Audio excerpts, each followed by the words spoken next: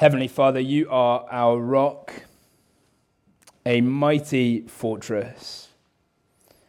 I pray that this morning by your Spirit you would help us, that you would keep our eyes on you and your Son as we hear from you in your word. In Jesus' name, amen. Just before we read Habakkuk chapter 3, I want to tell a story about when I was a teenager. When I was a teenager, I thought I knew the streets of this city of Edinburgh really quite well. I lived out in West Lothian. I used to get the train to Waverley, Princes Street, the Royal Mile, nothing more to know. So I thought. Then I went on a school trip to this place, Camera Obscura. I don't know if you've ever been to Camera Obscura. I haven't been in years, to be honest, not since I was at school, but it is amazing. It's just at the top of the Royal Mile, and the way it works, you get to the top of this tall building, and when you get there, there's this darkened room with a sort of table in the middle. And on that table is projected a bird's eye view of the whole of Edinburgh.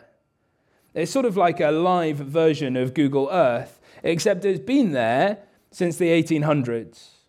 I have no idea how it works. I think it's probably magic, but it is amazing. You should go. And at the time, I hadn't really seen a map of Edinburgh before. And so I thought, Princes Street, Royal Mile, nothing more to know. I certainly didn't have Google Maps on my phone like we do today. And Camera Obscura just gave me a whole new perspective of this city that I love to visit. Leith Walk, Arthur's Seat, the Meadows. There was just so much more to Edinburgh than I had thought. And it totally changed my experience of the city. Now, in a much bigger way than that, through this questioning process that we've seen with Habakkuk over the last couple of weeks, his perspective has been changing. If you haven't been here the last 2 Sunday mornings, I guess you can head to the church website to catch up with where we've been. But by way of summary, before we read our passage for today, Habakkuk begins in chapter 1 with this honest question. Essentially, he says, what are you going to do, God, about all the injustice amongst your people here in Judah? And God responds to that first question by saying that he will, by the way of the oncoming Babylonian war machine, bring justice on that sinful people. And that's a surprising justice, bringing a sinful people to judge his own sinful people. And so Habakkuk asks another honest question. He's not petulant or grumpy or complaining about what God has said. He accepts God's word. He accepts the oncoming justice. But he just doesn't get why God would do that. Why would God use an evil foreign empire to bring justice on his own people? And God responds by saying that he will also bring justice on the Babylonians. Not because of the justice that they have executed under his restraint, but because they are an arrogant, prideful, and self-sufficient people. If God is a God of justice, then he has to judge like that. And yet, in chapter 2, verse 4, maybe actually have a look at chapter 2, verse 4. You might need to turn back a page. This is a key verse, I think, for the book. Chapter 2, verse 4 says this. Behold, his soul is puffed up. It is not upright within him, speaking of the Babylonian, but the righteous shall live by his faith. God says there that he will judge the proud, the puffed up, the self-reliant, and the humble, those who rely on God by faith, they will live. And so it is this is Habakkuk's renewed perspective of God's salvation, and it is cause for great celebration. That's what we get in today's passage that I'm about to read for us. It's a celebration. It's a song of prayerful praise. Praise for the God who has made a way, as we've just read in Romans chapter 3, to be both just and the one who justifies those who have faith in him. So let's read Habakkuk chapter 3 together and see how Habakkuk praises God in this way. So Habakkuk chapter 3. A prayer of Habakkuk the prophet, according to Shigionoth. O Lord, I have heard the report of you and your work. O Lord, do I fear. In the midst of the years, revive it. In the midst of the years, make it known. In wrath, remember mercy. God came from Teman and the Holy One from Mount Paran.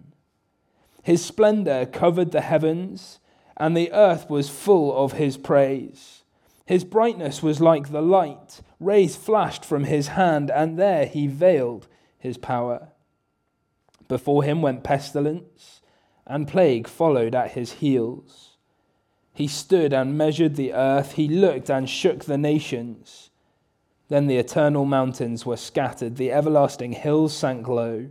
His were the everlasting ways. I saw the tents of Cushan in affliction. The curtains of the land of Midian did tremble. Was your wrath against the rivers, O Lord? Was your anger against the rivers, or your indignation against the sea, when you rode on your horses, on your chariot of salvation? You stripped the sheath from your bow, calling for many arrows. You split the earth with rivers. The mountains saw you and writhed. The raging waters swept on. The deep gave forth its voice. It lifted its hands on high. The sun and moon stood still in their place. At the light of your arrows they sped. At the flash of your glittering spear. You marched through the earth in fury. You threshed the nations in anger. You went out for the salvation of your people, for the salvation of your anointed. You crushed the head of the house of the wicked, laying him bare from thigh to neck. You pierced with his own arrows the heads of his warriors, who came like a whirlwind to scatter me, rejoicing as if to devour the poor in secret. You trampled the sea with your horses, the surging of mighty waters.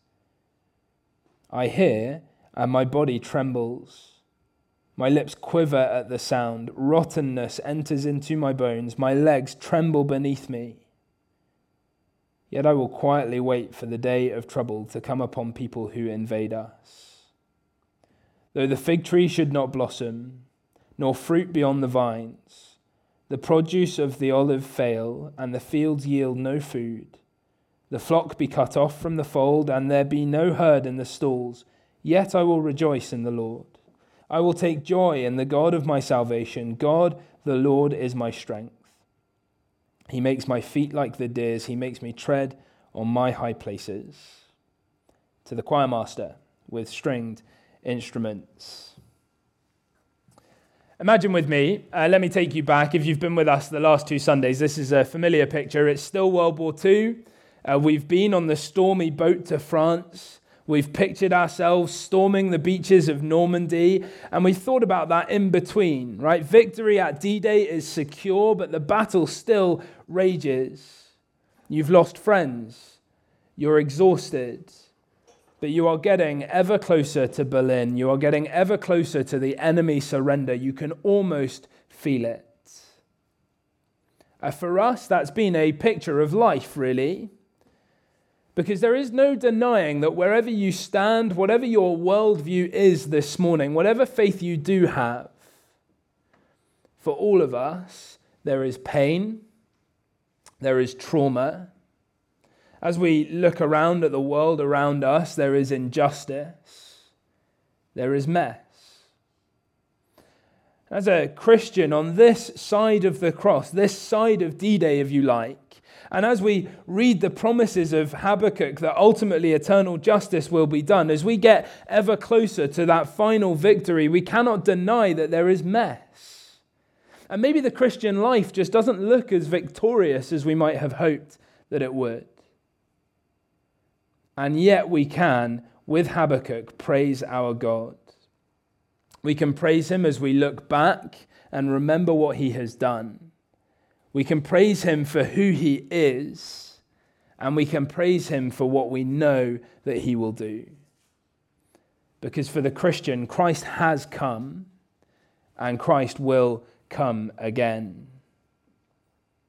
That's really where we're going. This chapter of God's Word, it is, as I've said, it's not an ordinary spoken prayer. It really is a song. I don't know if you noticed that in verse 1. Have a look at verse 1. A prayer of Habakkuk the prophet according to Shigionoth. Now you might be asking, I was certainly asking, what on earth is Shigionoth? And apparently, according to the clever people who write commentaries and that sort of thing, it seems to be one of those musical instructions that we sometimes get in the Psalms. Maybe a tune to sing this song to, or an instrument or a way of playing an instrument to go with these words.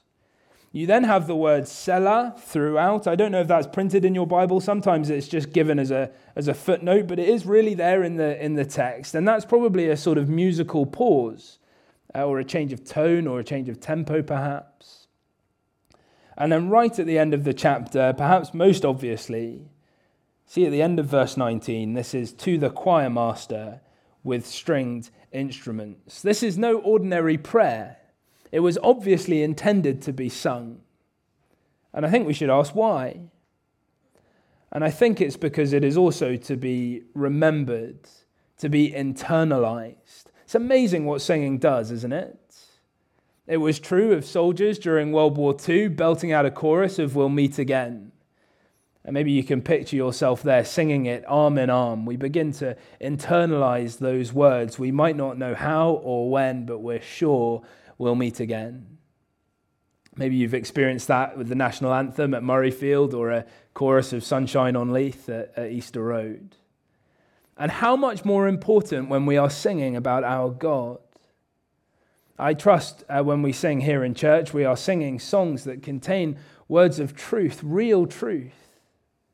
And it's important that if we listen to Christian music elsewhere, which is a great thing to do, but with the huge array of worship songs on offer, it's just so important, I think, we should be careful that what we are listening to and singing is the truth that we can trust.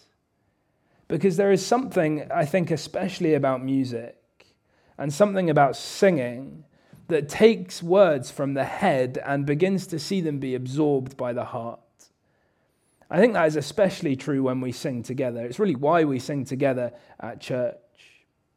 And when I was at university, I had a friend who actually refused to sit next to me at church because my singing was so bad and so loud that he couldn't help but laugh.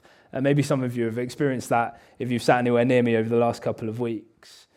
But even if we're terrible at singing, there is no denying that it engages our heart in a way that sitting at home and watching church on YouTube or listening back to a sermon simply doesn't manage. And so if you are listening to this back on the website, or if you find yourself watching church online, sometimes if you're here but you've slipped into the habit of occasionally missing church, maybe saying to yourself, it's okay, I'll just watch something online. You need to see that that just is not the same thing.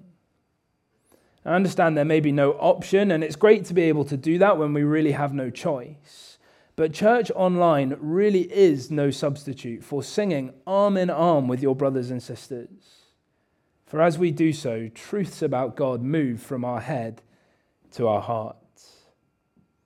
And so here in Habakkuk, we have a particularly important prayer, I think, preserved for us in song, for faithful believers as they gather together through the ages. Maybe, Adam, you could put these words to music for us at some point.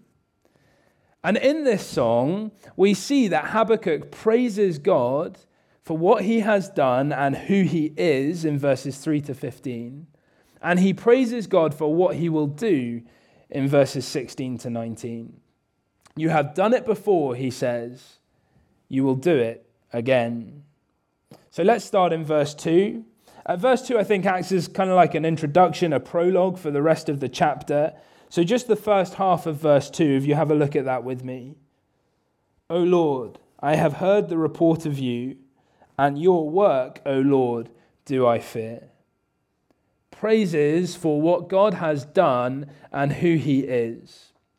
Habakkuk has waited patiently to hear from the Lord, and what he has heard, what he has seen, that which he is about to share, it is literally so incredible that he cannot help but fear him. He stands in awe of him. And so what is it that God has done? Well, for Habakkuk, for the people of Judah and for the history of Israel, the big salvation event in the history of this people is the Exodus story. The rescue out of slavery from Egypt and the conquering of Canaan, the promised land. And so that's really what we get in these verses. It's a sort of retelling of that story in song. So see in verse 3, he talks about Mount Paran. That's a place that's often associated with Sinai and the wilderness, where God's people met with him after he had rescued them out of slavery. And then at Mount Sinai, in the wake of that Exodus story, God, he revealed his power to his people in the thundering clouds with great flashes of lightning. Just like in verse 4, if you have a look at verse 4. His brightness was like the light. Rays flashed from his hand, and there he veiled his power. This image is almost like something from a Marvel film, I think. You can almost imagine the scene, a superhero descending on the clouds with lightning coming out of their hands or something. But that was only what God's power was like when it was veiled or hidden. Do you see that at the end of the verse? Just imagine the awesome sight of the full power and glory of this God. Indescribable, unimaginable. Even the creative boffins at Marvel couldn't come close to doing it justice. And the Exodus story continues in verse 5. Before him went pestilence and plague followed at his heels.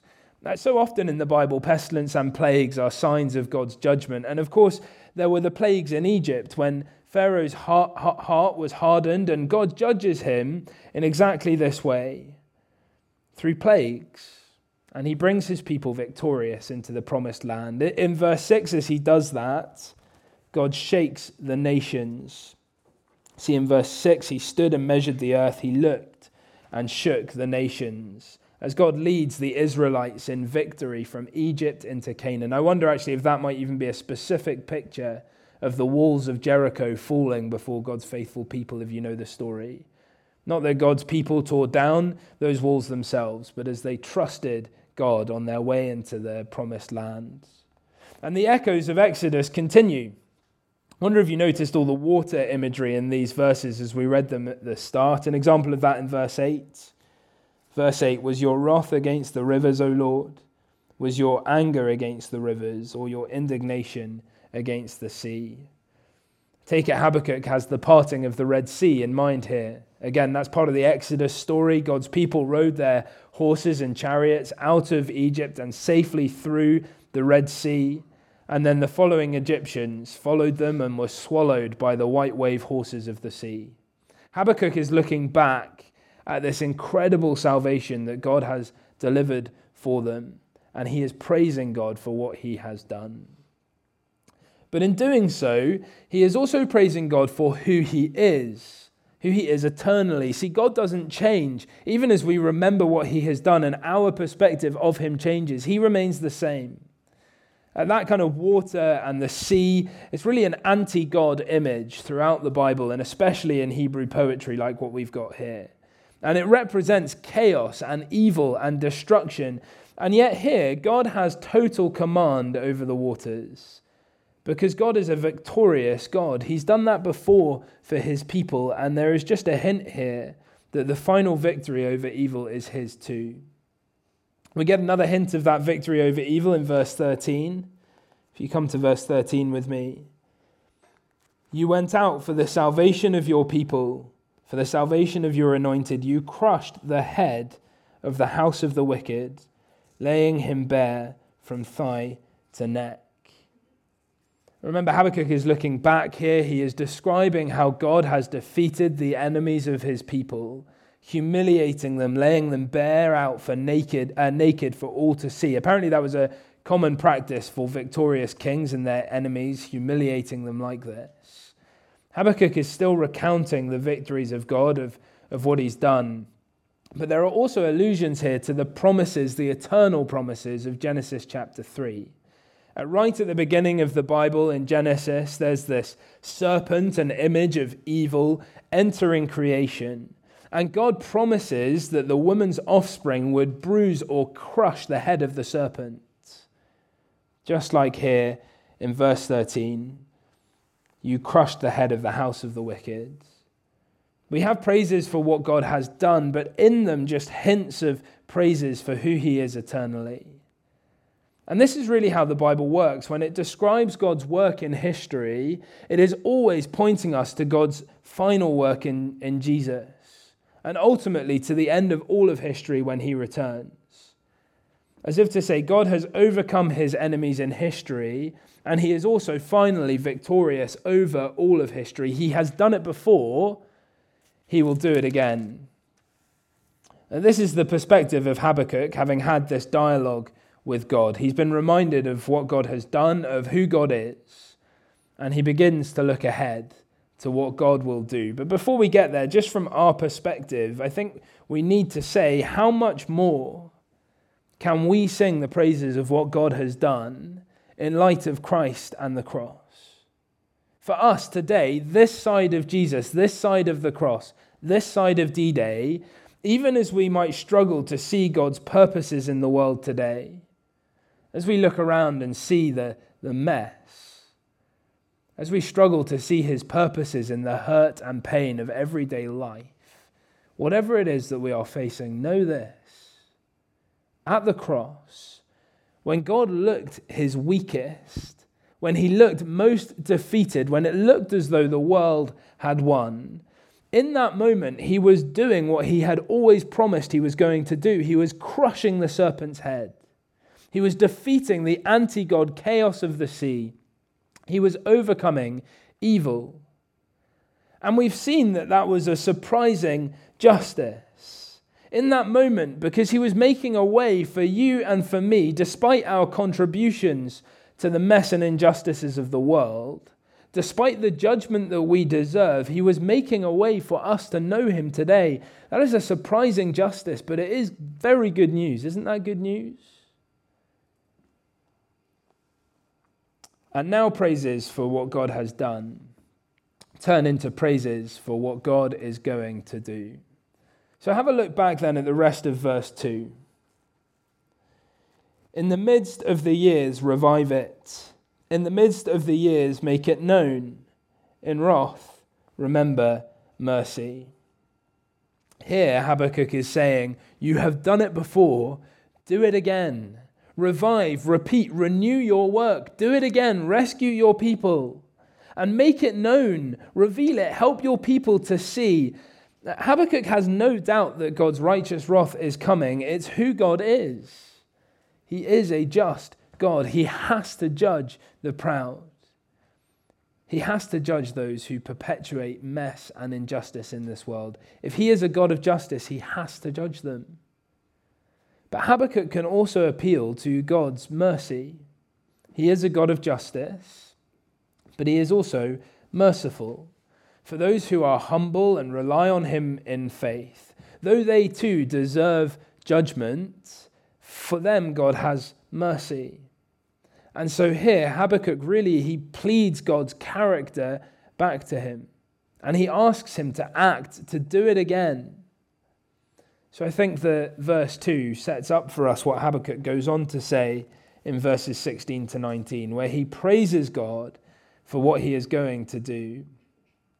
First, in verse 16, we get this response from Habakkuk as to what God has done.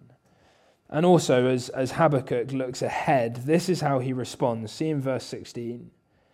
I hear, and my body trembles. My lips quiver at the sound. Rottenness enters into my bones. My legs tremble beneath me. Yet I will wait quietly for the day of trouble to come upon people who invade us. Habakkuk responds here and he anticipates. And as he does so, his heart, his lips, his legs just shaking, unable to hold himself. Don't know if you've ever been on a really long bike ride or had a really intense leg workout and then after it you can barely walk. Habakkuk is just wobbling all over the place. You know, I think in this country we can be quite British about this sort of reaction to God's word and his power and his glory. Sometimes maybe rightly skeptical. But this sort of fear in the face of what God has done and is going to do is all over the Bible. As people hear about who God is, as they hear about God's plans, I mean, even Jesus, in his anguish at what God is about to do, sweats drops of blood. And maybe we can respond more fearfully to God's plans. What are those plans? We'll have a look at the end of verse 16. I will quietly wait for the day of trouble to come upon people who invade us. For Habakkuk, as he sits and waits on God's plans, we've seen this throughout this book. He knows that God will bring justice on the Babylonians. But he also knows that first, God's justice on Judah and through the Babylonians will be devastating. In verse 17, we get a picture of what is coming. Have a look at verse 17. Though the fig tree should not blossom, nor fruit be on the vines, the produce of the olive fail, and the fields yield no food, the flock be cut off from the fold, and there be no herd in the stalls. This is a devastating image, like absolutely devastating. Judah's life was a farming life. Fig trees, vines, olives, flocks, cattle. That was all that they had. In these verses, Judah is being stripped of everything in judgment. That's the image. And yet, in verse 18, have a look at verse 18. Yet I will rejoice in the Lord. I will take joy in the God of my salvation. How can Habakkuk say that? Well, it's because in that day, when judgment is brought on the people of Judah, when those who have turned away from their God are brought low, still those who are faithful to God will rejoice. For remember, chapter 2, verse 4, the righteous will live by his faith. When Babylon comes, those in Judah who have faith in him will not die, but will receive his salvation. And that is exactly what happened. In history, the Babylonian Empire came. They executed judgment on God's people, but there was a faithful remnant. Faith in the mess. For us, this is just so important, living as we do in a messy world, as we've said, on this side of the cross. God's surprising justice has been done, but his complete justice is still to come. And in the meantime, it's a messy world. But we can, even amidst the mess, rejoice in the Lord. Be joyful in God our Savior, for we know what he has done. And so we can trust what he will do. Christ has come. Christ will come again. This is faith in the mess. But we have to say it's not easy, is it? And so in the meantime, have a look at verse 19. God, the Lord, is my strength. He makes my feet like the deer's. He makes me tread on my high places. For Judah, though the Lord will bring them salvation, the world is nonetheless going to continue to be a mess. They will face challenges. Why else would they need the strength of the Lord? Why else would they need to be given the secure footing of a deer? Why else would they be given the ability to tread on his high places, to walk with him? It is surely because though they have been saved by their God, they nonetheless need him in order to persevere by faith in this life. And God gives them everything that they're going to need to be able to do that. Just so, don't we desperately need our God today? I do. Don't we need him as we navigate the messy world in which we live? We do not know, do we, for certain what our future in this world contains. None of us can know that. But we can be sure that we will face trials. Trials that make our God feel very small and the world feel all-consuming. In the midst of our busy and messy lives, our families, whether it's at school or university or our workplace, wherever we are, just so aware that God can feel very small and the world around us can feel very scary, as though it demands all of our attention. And God promises that he will ultimately do justice in that mess. But much more than that, he promises us that he will give us all that we need to persevere by faith in the meantime. Isn't that good news? The change in perspective that I was given when I saw the wonders of Camera Obscura really did change my experience of this city. A bit like Habakkuk, a renewed perspective, if you like. For Habakkuk, remembering what God had done, seeing what God would do, his experience turned from questions into praise. Camera Obscura was a game changer for me, but it was nothing compared to the game-changing moment of Google Maps. Now, not only did I have a picture of the whole city in my mind, a new perspective, with Google Maps I could actually see where I was, and I could explore all the nooks and crannies of this wonderful place.